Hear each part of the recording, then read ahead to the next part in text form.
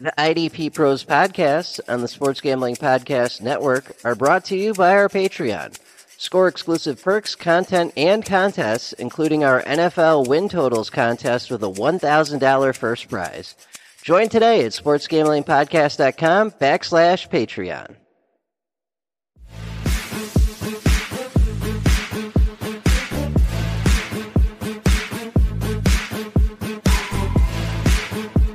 And so, the IDP Pro Manager Pod is a proud member of the Sports Gambling Podcast Network, home of the hottest, smartest, and fastest growing sports gambling and fantasy football providers and professional sports entertainment to date. And now, without any further delay, here are your veteran senior IDP pros, Craig and Gary. Sacking today's hottest NFL IDP.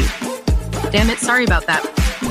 We are back with the IDP Pro Managers Pod every Friday. Well, not every Friday, because next week we won't be here with you, and we weren't last week due to technical issues. But most Fridays in the offseason and the NFL season, Craig Reith, that is myself, and Gary, the IDP tipster, come to you to go over news and notes and IDP relevant information for your leagues. We have one of our favorite back on the show with us, the man with the golden voice and the golden heart, and we have JJ Wenner. JJ, thank you for joining us again.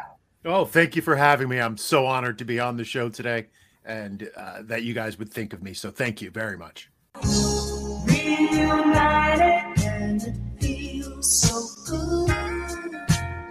Topic for this week, we'll be getting into AFC IDP camp battles to watch. We're going to be going over probably the top 10 or so we feel IDP camp battles to be looking at. But before we do that, we do have news. And there's actually a decent amount between last week and this week, as the Hall of Fame game was last night. You know, football is back, even if it's just preseason football. So there's things happening that are more relevant than just the usual off-season scuttlebutt to go through. First up here, we have a couple things from the Cowboys. Safety Donovan Wilson, who had a really nice season last year, could miss 4 to 6 weeks with a right calf strain, suffered last week Wednesday.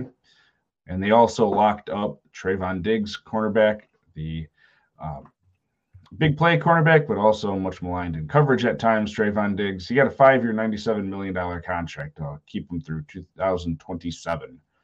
The Seahawks signed edge player Uchenna Nwosu to a 3-year, $59 million extension, so he got a really nice chunk of money there. The Bengals re-signed, it's an extension for defensive end Trey Hendrickson. He got a 1-year extension to keep him through 2025. Big news out of Miami. NFL Network's Ian Rappaport reports that Jalen Ramsey is expected to require a full meniscus repair after suffering a knee injury in camp and will likely be sidelined until December if all goes well. In a couple depth moves, we got linebacker Deion Jones signing with the Panthers, and the Steelers signing linebacker Quan Alexander, most recently from the Jets. He got a 1-year deal with the Steelers there. The Vikings locked up Danielle Hunter for this season. They appeased him after only having him signed for like $5 million or something like this. He got a 1-year boost to about $20 million. So they'll be keeping him this year and keeping him happy. Very interesting news with the Dolphins, too, sort of related to the Jalen Ramsey injury, is Eli Apple, formerly of the Bengals, has signed a 1-year contract with them. So he and Tyreek Hill should be having a lot of fun in practice together. No! And hot off the press here, Yannick Ngakoue, last night we received news that he signed a 1-year, $10.5 million contract, $10 million of that guaranteed. Get off my lawn. To play for the Bears this year. And Yannick is certainly going to help them beef up the, I think it was right at the bottom, pass rush in terms of sacks that the Bears had last year. And he is a sack specialist and a sack specialist only. So he should help out with that. I don't think he's going to help fix that run defense issue, but they've done enough other makeovers to find some help there. And if you want more news and information like this, make sure you listen to the IDP Pros Players Pod this week, where the aforementioned JJ that's on with us, and then Steve Thompson of the IDP guys are going to be on to break down more major signings and how it affects the league and your IDP leagues this season. JJ, man, what have you been up to, brother? How's the summer treated you? Summer's treating me pretty well. Getting ramped up to go back to school, getting everything in order. But I've had a great summer. It was my first time in Scott Fishbowl. And then I sort of just caught the bug and I had whittled down all my leagues, and now they've gone kind of back up. I did the EFFC. I am doing the IDP guys. I did the IDP show, their league. So I'm pretty excited. I'm having a pretty good fantasy summer. Yeah, I'm excited. We're all going to see each other at the expo too, man. Yes. Craig, you're going. Yeah, I am. I have my transportation issues from last year that were a problem that kept me from going after planning to go have been sorted out. So I will be arriving probably around, with the time change, I don't know, 8 or 9 a.m. on Friday. I'll be down there. So awesome. The IDP Pros podcast on the Sports Gambling Podcast Network is brought to you by our Patreon. The Sports Gambling Podcast Patreon is perfect for the die-hard degenerate. Sign up for the Patreon to get access to exclusive contests, including the NFL Win Totals contest with a $1,000 first prize. Plus, we've got a monthly SGP Stories podcast, which is an ad-free, uncensored show highlighting the best stories from decades of being degenerates. There's even a Discord channel just for our patrons. The Sports Gambling Podcast has and always will give out all their picks for free, and the Patreon is a great way to support the network and fight back against corporate gambling. Join today at sportsgamblingpodcast.com/Patreon. That's sportsgamblingpodcast.com/Patreon. This IDP Pros podcast segment is brought to you by the SGPN Fantasy Doc, Sebastian Fearon. Sebastian is an Army veteran, a doctor of physical therapy, and a strength and conditioning specialist, and he'll be helping us with injury information all season long on the IDP Pros podcast. You can follow him on Twitter at SGPN Football Doc, all one word.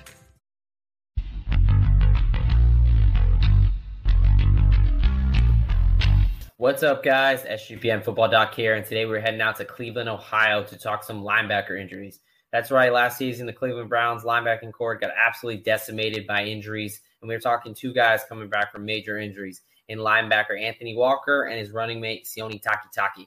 So let's go ahead and start with Anthony Walker. He injured his knee, his quadriceps tendon in week 3 against the Steelers. So your quadriceps tendon is the tendon that connects your quad, so the muscle of your upper leg, to your kneecap, your patella, right? So that's that tendon that connects that muscle, that bone, completely ruptured, required season-ending surgery. The typical timeline for that, you're looking anywhere from around 6 to 8 months as far as recovery timeline typically. Now, this is a rare injury and a pretty difficult one to come back from. So pretty rare in the NFL, doesn't happen a ton. But when it does, only about 50 to 60% of players return from that injury and get back to playing where they need to be.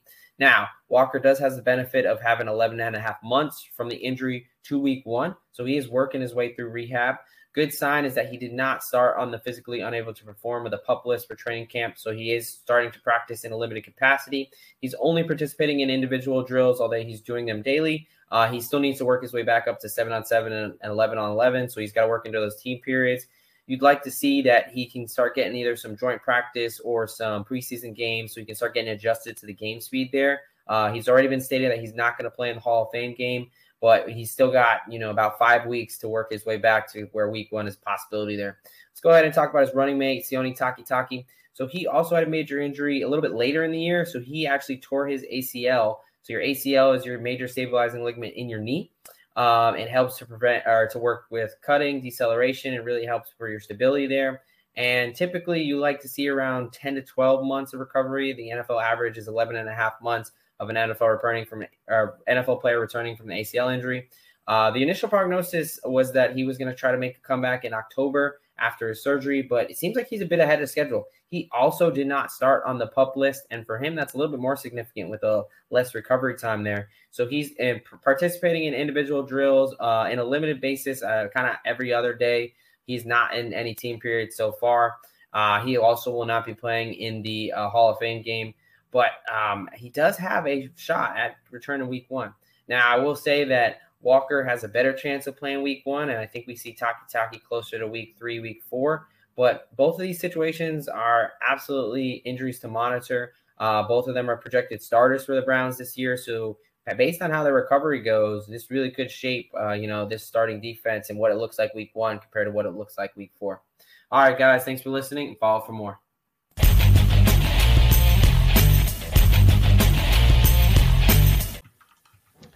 That is going to lead us right into our topic of the week. Again, we're looking at AFC IDP camp battles to be paying attention to.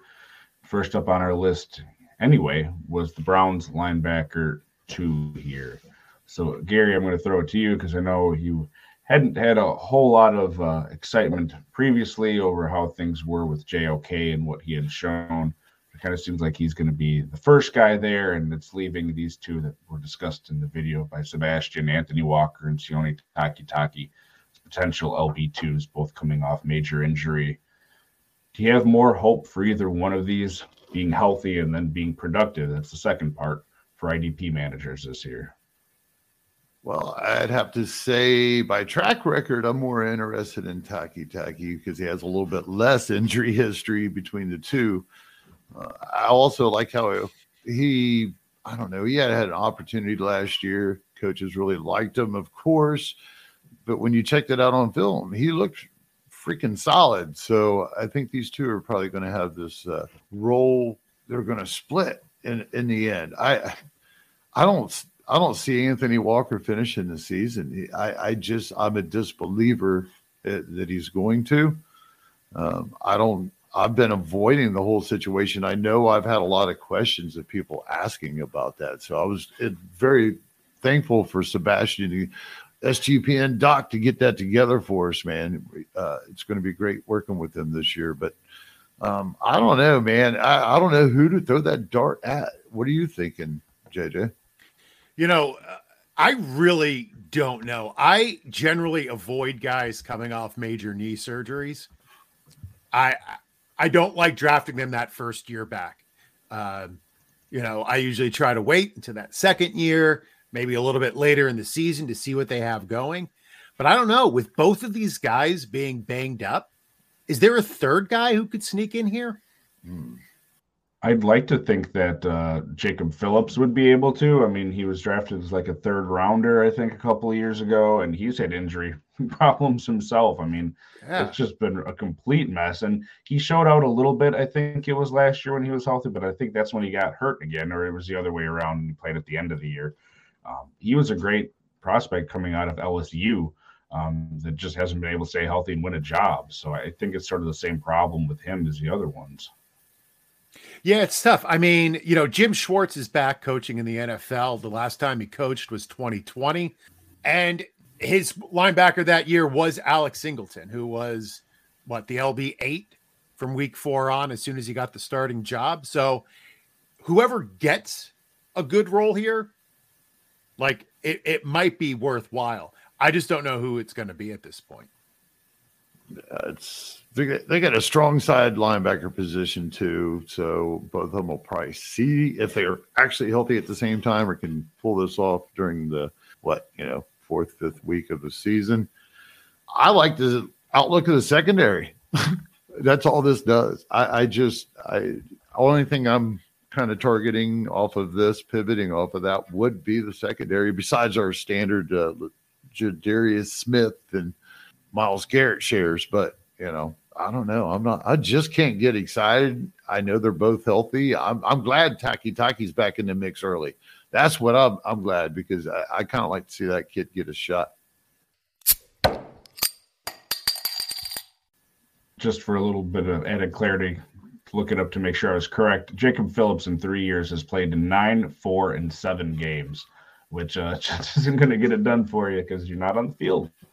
Whether in real life or for ADP. So certainly going to be an interesting one next to JOK. Speaking about some bigger names, though, we're moving to the Colts. And JJ, I'm going to go to you first for this one. We got Shaq Leonard, the darling from probably, 4 years ago now, when as a rookie, I think he was the linebacker 1 in most places.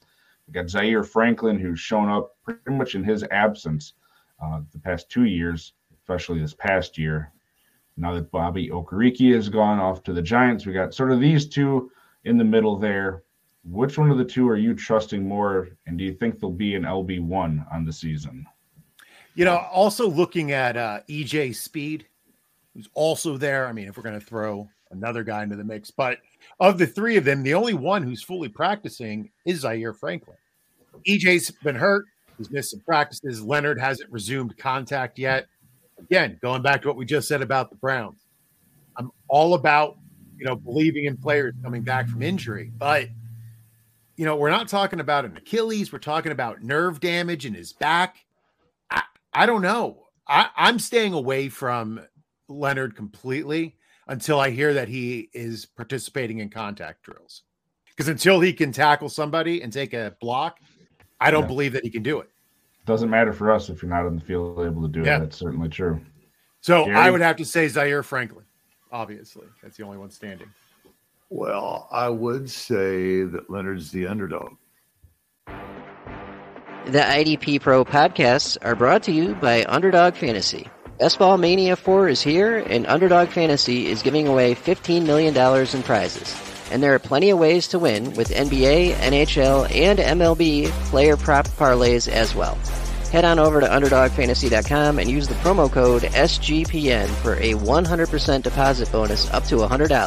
That's UnderdogFantasy.com, promo code SGPN. But I'm definitely going to go with Franklin at his ADP and not risk, even though I can get Leonard a little bit later. I'm not going to risk that, in some best balls or something. If I can get him cheap in some dynasty league drafts or something, but I just, I don't know if he's going to have to earn it again. There was a lot of little issues compiled on everything. So like you mentioned, he is at practice and he's dressed. He's just not contacting and they're not even sure when that'll be for sure. Hopefully soon we'll see something. Craig, who are you interested in this situation? I mean, it's a highly productive position, whoever ends up getting it. We've seen it with Okereke and Leonard both working in it in full production, and you still have LB2, LB1. But Leonard was always that really top ceiling LB1 at that time period, So how are we looking at two of the healthy dudes? Are one of them going to get a snap advantage over the other, or? I mean, you'd have to sort of look back at last year if you think they're both going to be healthy, or if we get that indication later this month for the season. Franklin and Okereke were both fine to start for the most part last year, and you'd be fine with them certainly as an LB2 anyway. So if they're both on the field with Shaq and Zaire, yeah, I'm fine with plugging them in as an LB2 if they're both healthy. If not, it probably bumps Zaire up a little bit just because we've seen him consistently do it before, and then there's just less of that no talented second linebacker next to him. EJ Speed could be that guy. He filled in nice last year when he had his opportunities, but really haven't seen a long stretch of games with him doing the same thing on it. So I'd be a little bit more hesitant to be counting on him to do that. But if you were plugging him in that situation as your LB 3 or 4 or something like that, yeah, I think that'd be perfectly fine. There's just a lot of, and that's why we're talking about him here, injury question marks throughout the league right now. And it's, the start of August, the real games are about a month away. We got to start making these decisions for our teams coming up. Another one here, this one isn't so much injury-based, but it is a crowded situation for who the LB2 for the Bills is going to be for us. We got Matt Milano as the main guy there, we know, but then we got a pile of names here. We got Terrell Bernard, Tyrell Dodson, rookie Dorian Williams, and then the old veteran A.J. Klein. Bernard, Dodson, and Klein have all had their cup of tea being a little bit relevant last year, and then the older guys in prior years like A.J. Klein, Dorian Williams, the rookie, thrown in there that a lot of people had excitement about. But Gary, I know you've been checking in on that, and you've got some opinions on this one, so I'm going to throw it to you. Yeah, opinions, right? So just thinking about Dodson, apparently the report was last week. Of course, we know how early camp reports go, or just not last week, a few days ago. Dodson was getting the run at the middle inside linebacker position. I'm sure the ADP adjusted a little bit, but, it is early. And the recent reports now are Bernard's now doing it more at middle of linebacker with the first team. And for those people that was wondering where the rookie might be, he's practicing behind Milano at the weak side. We still got a long ways to go here, a few weeks. As you mentioned, there's injury concerns always in preseason, and then at the same time, everybody's trying out for a job. It could end up being neither one of these guys. What happens if Milano shifts inside? He can play the middle. I don't know if he can take a beating, but he is a little bit older, a little stouter in his age, so he could take that middle. And what about that rookie stepping in on the weak side and playing for Milano? It could be a blind side. I don't know. You got anything on that, JJ? What do you think? Well, I think the biggest story about the Bills right now is their coaching situation on the defensive side. Leslie Frazier stepped away from the team. He didn't quit. He wasn't fired, but he just left. He's been touring other training camps. He went to the executive training program that the NFL hires. He's trying to become a head coach, but he walked away from the team. So one thing about a Leslie Frazier defense is that they were predictable. Now, they executed at a high level last year, but they used 2 linebackers on 96% of the plays last season. Like, they ran the same formation over and over and over again. And what happened is that they were successful throughout the regular season. But what did we see happen in the postseason year after year is that they let up tons of points. So I wonder how much this defense is going to change. I know Sean McDermott said he's going to be calling some plays. So I don't know. I think a lot of this is going to be up in the air as to what the Bills are actually going to do. Now, Dorian Williams isn't in the mix. Brandon Beane already said that. AJ Klein is AJ Klein. The next year he has a good year will be his first year that he had a good year, right? He hasn't had a PFF grade over 50 since 2018. So I don't know. I'm going to lead Bernard only because I like younger guys. I think he's more explosive than Dodson. But I'm going to be interested to see what happens with this defense moving forward. I think you bring up a good point with this, with McDermott calling the plays. Are we going to see a shift possibly? Could we get something out of this line where they're not rotating quite so much and somebody emerges like Ruscio, an opportunity there? That would be great. Just take his defense and just put pressure on everybody because, that's why they gave up all the points in the playoffs. They get up against these high caliber offenses and you got to make the contact. You got to take that quarterback down. You just can't just get up in their face and wave at them. I don't think you're going to see a change in that either, just because of the depth that they have there, especially on the edge guys that you're talking about. They have Rousseau, who's the young stud. Von Miller's on the PUP list, but they went and got Leonard Floyd, who was really productive as an edge guy. They still have Shaq Lawson there somehow. And, other young guys they drafted in 21 and 20, AJ Epinesa, Boogie Basham. None of these guys are going to be great as far as those ladder names for IDP purposes, but they're going to get on the field to keep their guys fresh to rush the passer, which is just going to eat into some of that potential production for us. So, right now it's probably Rousseau and Floyd if you have to draft one, because we don't know for sure about Von Miller. And really, they just need him for the playoffs, because I have to assume they're getting to the playoffs and they want him healthy for that. But those other guys can fill in situational, and the defensive tackles just isn't a whole lot of great there for fantasy production. So, outside the top 2, I'm probably staying away. Nice thing about that group is they're going to keep that middle linebacker clean, whoever it is. Going from the top of the AFC area to the bottom, we're looking at the Texans, and we got a whole bunch of names here too. Denzel Perriman coming over, Christian Kirksey and Christian Harris both returning. Kirksey, of course, the longtime veteran. Christian Harris, second-year linebacker. New coach and defensive stalwart D'Amico Ryans is there, installing his type of defense. JJ, will throw it to you on this one. Who do you kind of been hearing about in this group that has you excited, if anyone?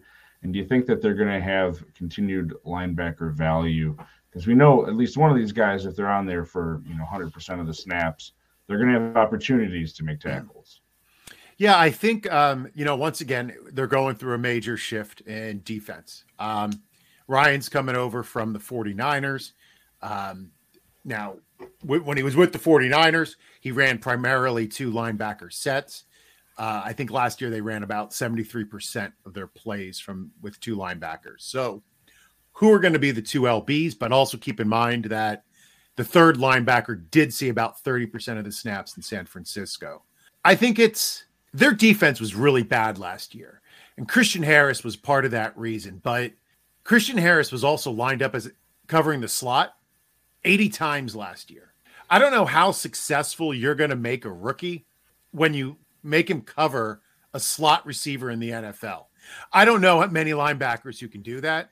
So I wonder if we just didn't see the best coaching of Christian Harris last year. So for me, though, I think it's going to be Perryman and Kirksey are the two what you want. But I'm interested to see what D'Amico Ryans does with Christian Harris and if he can coach him up and try to erase some of those bad habits I think he got into last year. No faith in Mr. Harris whatsoever. I mean, you just look at it. His PFF grade was poor. He wasn't that good. He was a victim of circumstance. I don't care about draft stock or anything. There's a lot of work to be done there.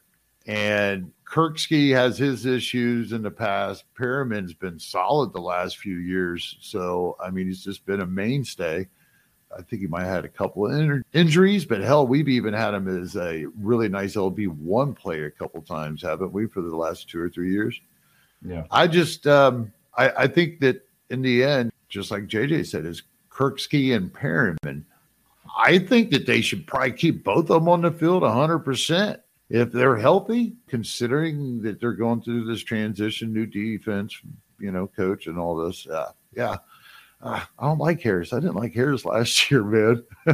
We just talked about a third rounder from 3 years ago with Cleveland, right? That hadn't played shit. So I think that was his round, if I'm not mistaken. I think if the season goes poorly, like a lot of people expect it to, you can see Harris, even if he doesn't at the start of the season, get more run towards the end of the year. That way, this isn't the same coaching staff that brought him in. They're going to want to see what they have with him anyway. So maybe not start of the season, but later on, I would think, see what you got in the guy. That way you know if you're going to keep him around or not. Yeah, it's not like I don't think they'll be playing for the playoffs, right? So they're going to all switch them. It's perfect timing. It makes sense. You do get to see what you have.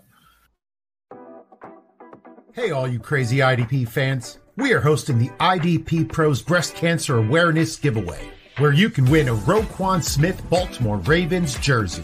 All you have to do to enter is donate $3 or more to any nationally recognized cancer organization and post a pic of your donation with the hashtag IDPROS.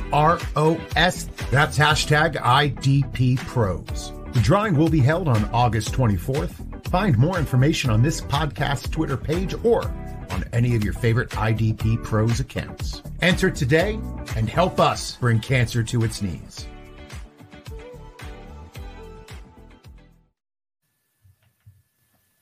We're moving on to the Raiders here. We got Divine Diablo, Robert Spillane, and Luke Masterson sort of as the guys you're looking at manning the middle there alongside the edge players, Chandler Jones and Max Crosby and Tyree Wilson. Once he's fully healthy, he'll be mixing in there too at the edge. A lot of people excited about Divine Diablo this year. There's been talk of him having the green dot, being the main guy for them, calling the plays and all that. Robert Spillane coming over from, I don't know if he was last with the Steelers, but that's where I know him best from. And he was a serviceable fill-in with the Steelers for fantasy players when he would get the start there. How you thinking this plays out?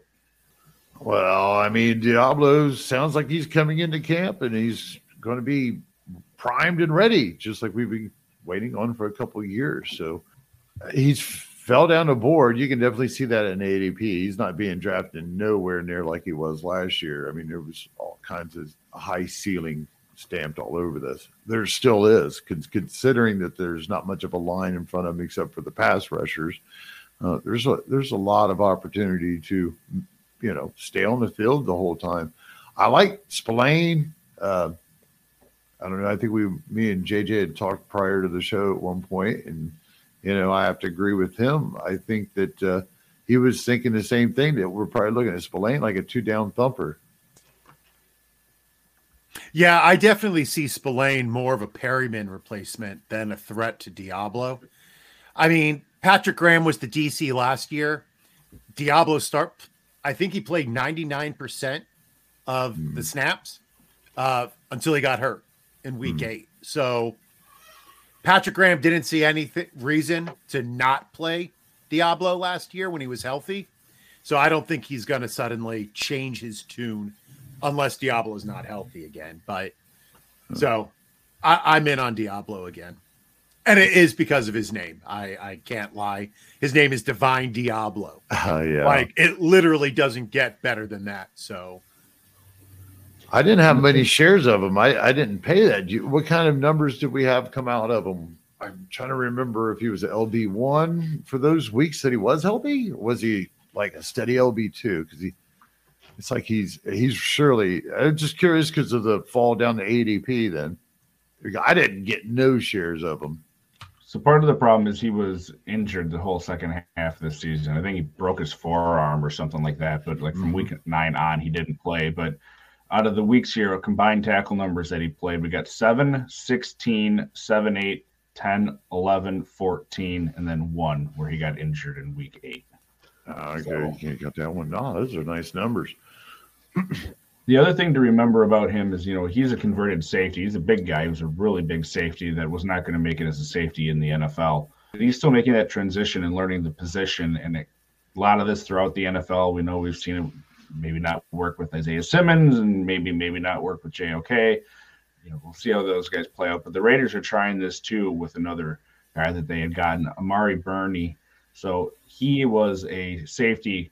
He was one of the top-rated safeties in the 2018 college class coming in. He transitioned to linebacker, and they have him to the Raiders now as a depth piece that's being worked as maybe the same sort of thing. So it's interesting to see that, maybe they have a type here that they're going for, but it certainly seems what we saw at Diablo to be working pretty well so far. So as far as the camp battle, I think we can all agree Luke Masterson is just an afterthought at this point. I would say so. Well, this next one is not an afterthought. We've talked quite a bit about one of these names on the show here, but JJ, the Dolphins, they got Jerome Baker. They brought in David Long from the Titans, one of the longtime darlings of the IDP world. People just hoping he'd get a shot. Maybe not the ideal landing spot, but he's going there to play. Do you think that Jerome Baker remains the LB1 there, or does David Long have a shot to take over that? Last year, Elandon Roberts and Baker finished as LB40 and LB41. So is Baker going to be 40 or 41? Like, it doesn't really matter to me in that case. I mean, of course, we have to think, though, what is Fangio going to run? Right? They have a new DC. Yep. Vic Fangio is probably, top 3 DCs in the league right now? As far as being innovative, I don't know. I talked. I don't know if anybody has listened to the Jordan Rodriguez podcast. Game, what is it? Play Callers. It's for The Athletic, but it follows the coaching tree of like Shanahan and McVay, and they talk so much about Fangio as being the brilliant defensive coordinator who really thwarted McVay when he came out with that high-powered Rams offense in 2018. They had scored 33 points a game for the season, and when they went up against Fangio, they scored 6.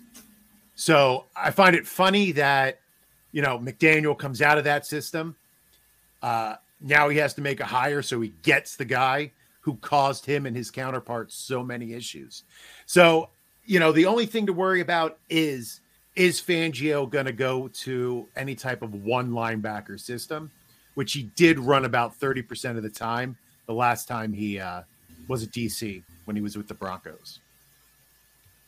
So then it just matters which one is going to be on the field for that lower percent of the snaps, which maybe we don't know yet. Yeah, both of them are performing pretty well. I mean, I'm shocked to see that PFF was so generous with their grade with Baker. It's the first time I've seen it be that generous, if I remember right. And David Long's positive, so it's got a tough one. So I gotta, man, I want to go Long just because of what was mentioned. Everybody's been sitting here waiting.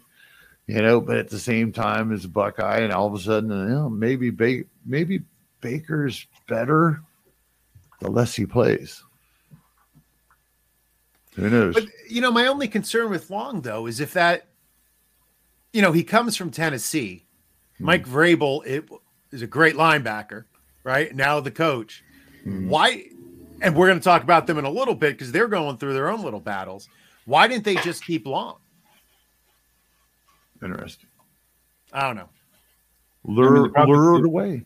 They probably could have gotten him for about the same as they got Aziz for, because I think the contracts are relatively similar off the top of my head. But yeah, that's an interesting point.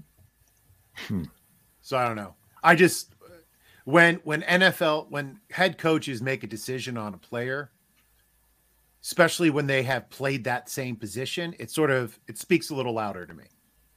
I hadn't made that connection. It's just like the Ellis and the new defensive coordinator up there with Atlanta. You know, that's a hell of a connection to have. So that's I did not get that together. That is definitely one thing that I didn't realize how prevalent it was in the NFL, is that, you know, the guys who you go against are so important to you. Who is Mike LaFleur, who just left the Jets, right? He was fired as OC. And he went back to the Rams as their offensive coordinator. And on defense, they signed Akilo Witherspoon, who he used to go against back in San Francisco, right? Like, it's these connections. So offensive guys know the players who cause them issues in practice. And I wonder sometimes if that's who they will then go after. Right. Just the ramblings of a geriatric mind. I apologize. Hey, we all got it. Get off my lawn. Yeah, I mean, if it works the one way, and we see that all the time, even down in Arizona, you know, Gannon did that with Kazir White, who he had familiarity with, even if he wasn't one of the main linebackers last year for production. Why wouldn't it make sense where, you know, the guy's been on the team, you could resign him cheaply if you wanted him, and the coach decides to go in a different direction? That's a very good point. So we'll see how it plays out there.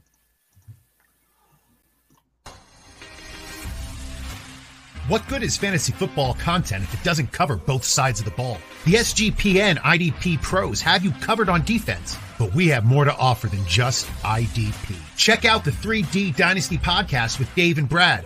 That's right, the dude, the dork, and the dynasty.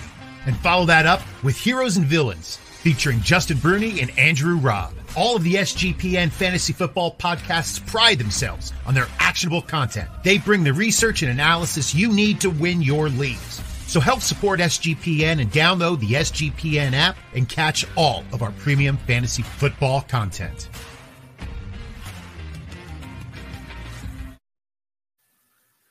Man, that guy sounds familiar. That's a nice sounding guy. Real handsome voice, isn't it? Yeah. You'll have to bring him on the show sometime, Gary, once you figure out who that is. Oh, yeah. Maybe tonight. We'll have to see. Tune in to the IDP Pro Players Pod, and you'll see who's on the show. But the next show we're moving on to here, Gary, the Steelers. So they've been trying to figure out this linebacker position outside of their edge guys for quite a while. Their edge position is secured with TJ Watt and Alex Highsmith off that new contract. They've completely revamped it. We mentioned they signed Quan Alexander. They also got Cole Holcomb over from the Commanders. They're still the Commanders for now. Anyway, and then Landon Roberts over from the Dolphins. Gary, who are you liking out of this one? I know we've talked about Cole Holcomb. Just, again, another guy hasn't been able to stay healthy. If I had to guess, if I'm reading your mind, which feels like a dangerous thing, I'm thinking you're going to say Landon Roberts. But who are you feeling? I'm still enamored with Roberts more than I am Holcomb. I have those trust issues. But I like this Alexander. And talking about the camp battles amongst what we have left here covering in the rest of the show. I mean, the episode, there's only this one and the Titans, which we're getting ready to hit on, that are really sticklers. When it comes to Alexander just recently signing, he's a hell of an athlete, man. He's, you know, a weak sideline to sideline coverage guy. They could stand that. He could fit into that Holcomb role. I could see it real nicely next to Roberts. But it just really depends. We're so Tomlin dependent on what he decides, and then he'll change his mind 5 times. So, I mean, my dart is at Roberts. Whose is yours at, and at what ADP? I mean, are you going deep here, or are you going for a Holcomb at standard? I don't think it really matters. And I know that's not a good answer. I know that's not what people want to hear. But, Garrett, you and I talked about it. The linebacker usage in Pittsburgh varies so much from game to game that you don't know what you're going to get. they've run more different formations and I don't know, schemes on defense. Like we talked about the Bills maybe being too simplistic. The Steelers are the opposite end of that, right? The Bills were simplistic but good. Steelers, man, they're just all over the place. Like I would focus that down a little bit. I think we're going to see two guys on the field a lot together. But last year we had Miles Jack, Spillane, and Bush, and they finished as linebackers 56, 66, and 73 respectively. So who cares? Like, are any of these guys, even if they play a lot, going to be worth that much? I don't know. I kind of like Quan Alexander. He did play for the Jets last year. I still have those memories of his like top LB days back in Tampa Bay. And last year was the first time that he was healthy for a full year. So hopefully he can step up. Yeah, I like him. I think part of the problem that they've run into with the Steelers, though, is that they just haven't had anyone they can count on to be on the field that much. Whereas if one of these guys does end up standing out as what they want, they're going to keep them on the field. Because Tomlin had tried to do that before, but with that mess that they'd run into with, Miles Jack and Joe Schobert last year, they gave up on the Devin Bush experiment. Spillane would be all right when he'd play in spurts, but, he wasn't a long-term guy there either. I just don't think they've had anyone they can trust for long enough. And sort of that short-sightedness of the past few years has ruined that potential spot for us. So, yeah, it'll be interesting. Yeah, that's a really good point, Craig. Like, how much do swings and misses out of position affect everything else you have to do as a coach? Like when you can't find, right? They went and got Devin Bush. Yeah. Like they drafted him. They had high hopes. And like when you whiff on that, like that must be difficult as a coach to recover from. Yeah, especially when you're a defensive guy. Yeah. That kind of throws in two theories here. One, you get what you pay for. And two, man, rookie hype can kill. Yeah, he was a top 10, I think, right around top 10 pick. Anyway, he and Devin White were right up there in that draft class. And Devin White at least has panned out fantasy-wise for us. So, but those two guys were equals. Like, I remember those IDP rookie drafts. Like, it was an either-or situation. It wasn't like one was clearly better than the other. When was the last big paid Pittsburgh inside linebacker, not named Shazier? No, wait a minute. He didn't really even get paid. He got hurt in his rookie contract, I think. Yeah. It's a disaster. But I'm sure Pittsburgh will still be 500 or above because that's what they do. They figure it out. Tomlin's probably one of the best coaches in the league. Yeah. At just getting everything he can out of his players. This might actually just show it'll support Fitzpatrick. Deep again's producing, and probably Hightower and Watt if he can stay on the field. Those guys will add on to those combined tackles because the inside linebackers will probably be rotating in and out unless Roberts wins this out. Just to answer your question, Gary, I picked a random year here, and I think I got it. It was around the Ryan Shazier time, but Lawrence Timmons had quite a few years as an inside guy for the Steelers, and he 5-6 years with over 100 combined tackles. Yeah, man, he was a beast too. I forgot all about him. In 2016, he had 114 combined. That was his last year with the Steelers. But anyway, to your point, 2016, we're 7 years out from that, So. Yep. Right. Yep. Been a long dry spell. All right, we're going to speed this up here a little bit to try to get through these last few. Moving to the Jaguars, we know who the linebacker one is there after how the season ended last year with Devin Lloyd sort of hitting that wall, Chad Muma coming on and actually playing well when he got to start. That's the competition.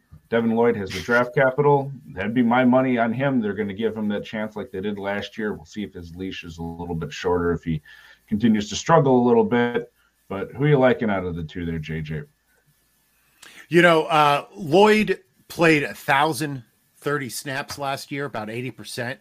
As a rookie, he didn't have the best rookie year, but I know I was reading an article on the Jaguar Report by John Shipley, and he quoted Mike Caldwell as saying that the progression you see that he's more comfortable here. He understands where he's supposed to look, able to do it, and that just enables him to make plays for us. That was done this offseason, so Lloyd is getting better. Last year, they played 2 linebackers on 95% of the snaps. So if you have Foye and Lloyd, start them both. I like those guys. He's getting his shot back. You know, it's his job to lose in camp right now, period. And I don't think he's going to lose it. Well, speaking of an undecided job, instead of one that is there to lose, the Titans, we got Azeez Al-Shaair coming over from the 49ers, projected to be the main guy, the LB1 there for fantasy purposes. In real life, the LB2, not so settled. Main guys, we have Monty Rice and Jack Gibbons.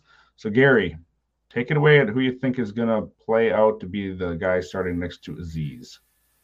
Oh, no, man, but I was just sitting there thinking, I had that sitting out there. You think will pay me to put their little 80 cans of energy drinks out here like that? I didn't realize that, man. Well, I have to blur that out in future. You're so far away from the camera, buddy. I don't even know what you're holding up. I don't know that anyone saw it. What? Gary. I think you're all right. What? Well, plus, you're living in a world of darkness like Aaron Rodgers there. So, wow, is that a lyric to a song? Living in a world. I don't know. It sounds like something from Mad World. I think it was a combination of Bane from the Dark Knight Rises. Born in the dark. Yeah, that and just the poor Aaron Rodgers' terrible life he has now. So, but that's probably too much offense for Gary already. Gary, Titans linebacker 2, go. If you guys remember, we weren't here last week, and I actually had to update myself on this morning, and apparently Jack Gibbons is in play versus Monty Rice for the LB2 job. So I think last week it was like Gifford or something was kind of favored to be giving Monty Rice a hard time. But right now, Jack Gibbons is apparently getting the run next to Al-Shaair way more than Monty Rice is. And Monty Rice has mainly been on the second. It's early camp battle. I got to admit, Monty Rice has never, amounted to much after being a second round pick. He did get a shot last year, finally got healthy after 3 years of being in the league. They're playing pretty decent. But Jack Gibbons is bringing his competition, apparently his game. And Monty Rice might be on notice. We'll see. I don't think it's going to be a position that's going to amount to a huge amount to much in production because Al-Shaair will be there. That's basically my quick take on that. This will be Monty's third year right now. He was a third-round pick in 21. I just saw a quote from Coach Vrabel in an article by Tyler Rowland. Said that Gibbons probably has a little more length. Monty is probably a little bit quicker and maybe a little faster, but they've both been productive and they both showed up. They're going to keep them in a competition and see what comes out of it. I don't know if either of them is worth any type of draft capital. Being the LB2 and the Titans, I don't know how much I would be investing in either of them, but I think I would lean Rice if I had to. Moving over to the Broncos, they got a really interesting edge position situation going on there. It kind of seems like Randy Gregory and Frank Clark, the two veterans, are going to be the starters there. But they have guys that have shown out well behind them in Baron Browning, who's moved from an inside guy to more of an edge guy last year. And then Jonathan Cooper, who different coaching staff, but was really outstanding guy for a 7th-round pick to earn his way onto the field at all in training camp, and he played well in special teams. High effort guy from Ohio State. Browning is from Ohio State too. I think, interestingly enough, Gregory is old. He's had some health issues. Frank Clark is coming over from the Chiefs. I'll throw it to you on this one, JJ. Do you have any interest in either or Gregory or Frank Clark more than the other? No, I'm not drafting any of these guys. I don't know. Frank Clark and Randy Gregory, that's quite a dastardly duo to have lining up at edge for a team. I'm not a big fan of either of them. So, no. Gary, what do you think? I'm not really concerned. And it's basically you're throwing your dart at your studs. So we have Frank Clark. I mean, he's consistent. Maybe in this he'll produce something in this system. When it comes to Randy Gregory, man, I don't know. I do like him, but I think at this point I might actually pivot since Clark's there. At least Clark's always on the field. And in sleeper, Browning has dual designation, which is always. I'll just say, as a Cowboys fan with Randy Gregory, I had a lot of hope coming in when he was drafted in the second round. You know, he could have been a lot higher of a draft pick. He had the talent coming out of Nebraska to be a top 10 pick in the draft, but he had issues that caused him to fall, and we sort of saw that play out. You know, he's drafted in 2015. He's older than people think. He's turning 31 in November here, but he's played in 12 too. 14. He had a missed year there fully in 2017 and 2019, and he had 10 games, 12 games, and 6 games.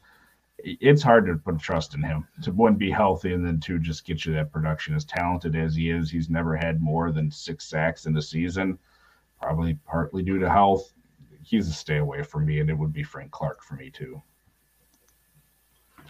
Hey, fellas, you know I'm that kind of guy, especially when I'm editing these things, when I admit it out loud to everybody. So I'm going to give a quick gist on the Ravens real quick. Tyus Bowser is currently not practicing, so your two Owe and Jobo, I'm going to screw that up. Why do they actually look at the draft board and go, I like the O's? You know, it is that's how they pick shit. Anyhow. But you know, these two guys they're pegged to really be productive if somebody can start getting some sacks off the edge like Justin Houston did just a few years ago. But to wrap this up, I know we're short on time, Craig, so you're gonna have to forgive me, man. But I wanted to get JJ's take on the Jets, which is mainly, I guess, a camp battle would have to be with your defensive edges. There's no camp battle. It's going to be a major rotation. You have Lawson, JFM, Jermaine Johnson, Bryce Huff, Will McDonald, the rookie, working in there. And I think I would sort of take them in that order. Lawson would be the main guy. Second year removed from his Achilles. Last year, 7 sacks. I think we're going to see an improvement this year. JFM is just a man. I love Jonathan Franklin Myers, man. He's a big dude in the middle, and he does a lot of the dirty work, and they bump him inside a lot, even though he is an edge. And I think Will McDonald could have a surprisingly solid role this year as just a pure pass rushing edge. Nice. In the Hall of Fame game last night, McDonald and Huff both showed up decently well. I know it's the first preseason game or whatever, but it's nice to see these guys. Bryce Huff, I think, got a sack. McDonald was in there for a few big plays, got some tackles. Nice to see those young guys. And I think Will McDonald in the future could be a great DN for you guys because he is just got everything that you want in a defensive end. And if he can sort of adjust that to the NFL and fit in next year to Quinnen Williams, that could be nasty. Nice. It's definitely nice having Quinnen next to you. That helps a little bit. Right. That's just pay him and keep drafting. No, he got his money. So yeah. He got the bag. And he got his brother his own contract, which was nice of him too. So his brother got paid too. But that's going to do it for us this week as far as our AFC camp battles. We will be back in 2 weeks, Gary and I. I don't think there's any show next week, is there, Gary? No, we're going to take next week. We're going to be at the Expo, unless you want to do it there, man. And on the sheet had mentioned something about Johnny, so I was making sure he wasn't going to. Oh yeah, no, Johnny's taking the Players Pod over by himself next week, folks. He's got a special guest, surprise guest. He's like something's happening. He's cooking something up, but he's going to have that the only pod coming out for us next week. But make sure you check that out, and make sure you check out tonight's pod as I sign off, because we're going to have JJ on again. So this next 2 pods are freaking going to be hot. And we'll be back on the 18th then, August 18th, live at 10 a.m. Eastern for NFC camp battles. And hopefully we'll have a little bit more clarity on some of those. JJ, thanks for coming on once again. It's great to have you on as always. And, let everyone know where they can find you. You can find me right here. It's the only place I really am. So, thank you to both of you, by the way. This meant a lot getting invited on. I'm always so grateful to be able to talk football with my friends. Reunited. And if anybody out there listening is in Canton next weekend, come to the expo. It's a lot of fun. Well, that's going to do it for this week. Thanks for tuning in, everybody. We will see you in 2 weeks. But until then, have a great time.